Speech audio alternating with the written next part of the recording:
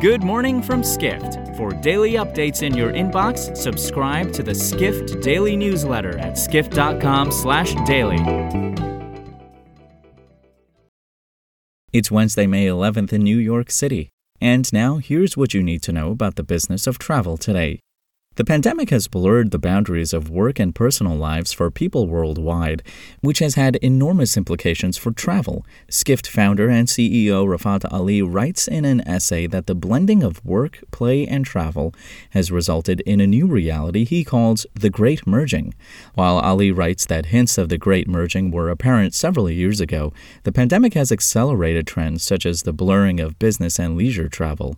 He adds, ahead of this Wednesday and Thursday Skift Future of Lodging Forum in New York, that travel's two main lodging sectors, hotels and short-term rentals, are also merging in ways that are making the traditional distinctions between them obsolete.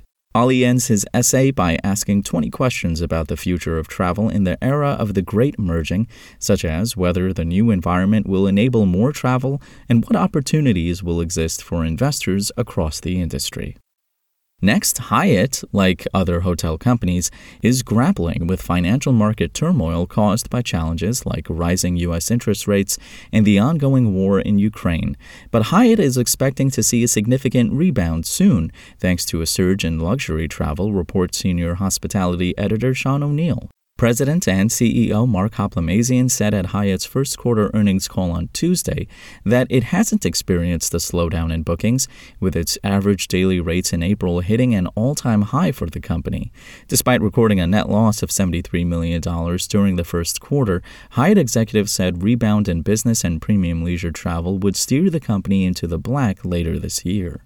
Hoplamazian cited a recent survey of 2,000 U.S. consumers that revealed households earning more than $150,000 were planning to increase their travel spending in the next 6 months. He said Hyatt will benefit from the spending splurge due to 42% of its properties being classified as luxury, lifestyle, or resort stays.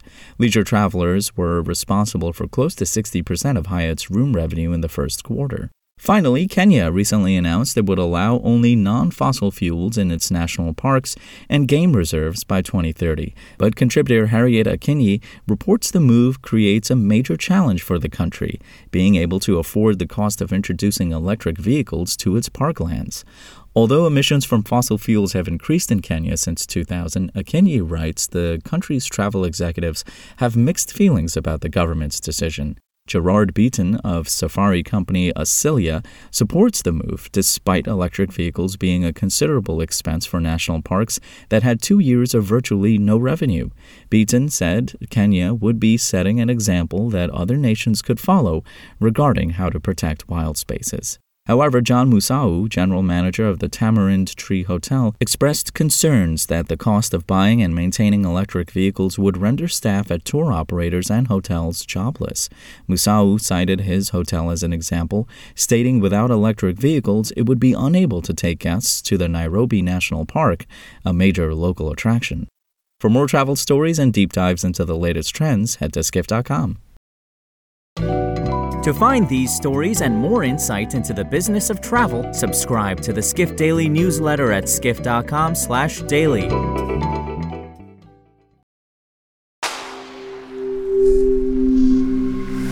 Spoken Layer.